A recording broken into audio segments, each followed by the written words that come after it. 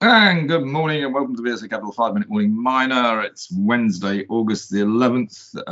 If you're listening to this whilst lying on a beach, then, well, frankly, you're a bit sad. No, you're not. You want to hear what we've got to say. Paul, morning. How are you? I'm fine, thank you. I'm looking forward to a few days off here shortly. Are you going to a beach? No, not to the beach, not this week, I don't think. No. Right. Well, it's going to be good weather anyway. We always like to talk about the weather. Why don't we start off? I think there's some pretty strong performance out of Alitalia Resources today. Why don't we kick off on that? Yes, Atalaya Mining is the dual-listed copper producer in Spain. They had really strong numbers out here, particularly in this latest quarter, Q2. Q2 revenues came in at 99 or just shy of 100 million euros, which is almost 80% higher than Q2 last year. Revenues for the first half were at 197 million euros. All of this due to realized copper prices, which were quite a bit better, but they are showing also that there's some significant increase in costs as a result of a weaker US dollar to euro exchange rate. Copper costs, cash costs at $2.26 US a pound versus $1.87 a pound year on year. All-in sustaining costs $2.52 a pound versus $2.11 a pound. During this period going forward, they will be putting a compliant tech report together for the San Dionisio deposit, which they had further defined in this last half year. Their production guidance and their cost guidance has remained unchanged from what they had predicted at the start. Very good. Also, we had an H1 trading update from Gem Diamonds. We did. That showed Gem Diamonds being the AIM quoted diamond producer in Lesotho in Africa.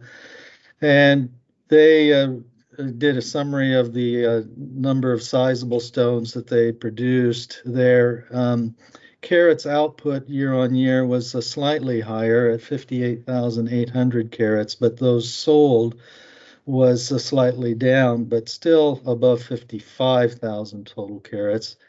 Revenues for the period down about 9% or so to $104 US, but they do appreciate that here in the second quarter, the average price received was $2,131 per carat, which is a rise of 31% on even what was the first quarter of this year. And the the first half results, however, not quite showing the same kind of improvement on the average prices received.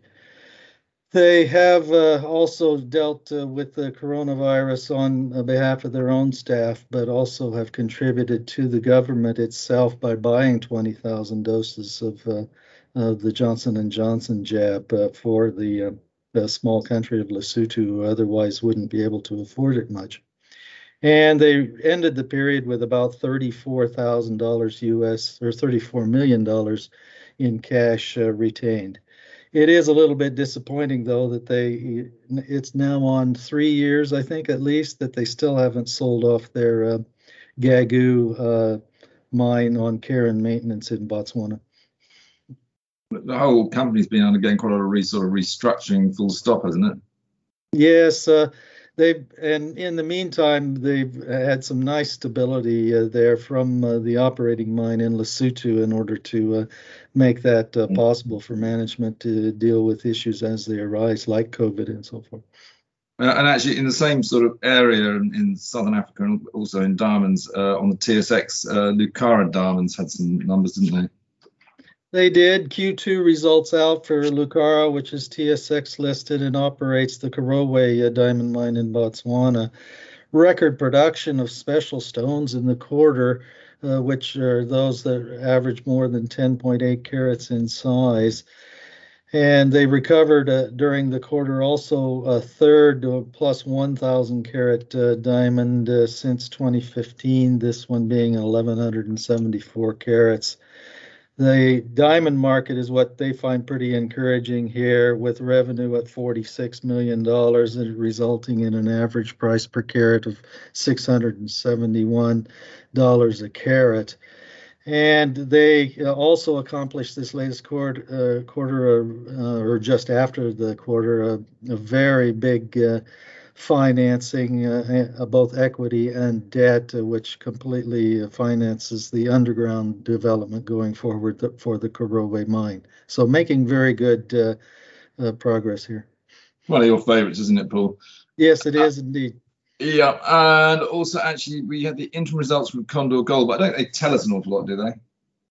No, not particularly, except to say that they had topped up the coffers post-year end or post-period end of 30th of June, when they had just 3 million.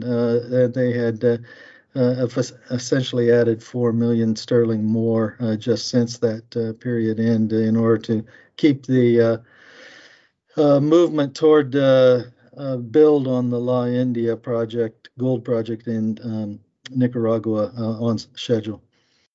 And a house stock, Paul, throw this one, no news outside, but I see on Twitter that Tectonic Gold, the lockdown in Queensland has finished, and they're putting their drill rigs back out. They're obviously fully funded for the drill. What are you expecting to hear out of that, Paul? Say that again. I didn't see the announcement myself. Well, there wasn't an RNS actually, which I've caught you up, but on Twitter, Tectonic was saying they're going to get their drill rigs now that the lockdown in Queenstown has finished. The drill rigs back out on site. We know they're about to do a drill campaign and it's fully funded. But what are you hoping to see out of that, Paul? Well, what we hope to see is them drilling deeper and essentially getting some nice long and consistent widths of copper gold mineralization when they get back out on drilling Specimen Hill. That's what we would like to see. Do you think we'll get it? I think it's teasingly close, is the way I would put it. Teasingly or tantalizingly? I would say it either way, whichever way you want to. Right, it's obviously a house stock and we're pretty keen on it, and I have to say I think if they do hit success there, which we're hopeful, you'll see the share price easily double or triple. So good luck drilling. All right, Paul, thanks a lot. We'll speak again tomorrow. Very good to see you. Well, I'll be off on holiday next 2 days. Oh, right, okay, well I'll maybe have to do it with Ollie then. I guess so. Okay, thanks.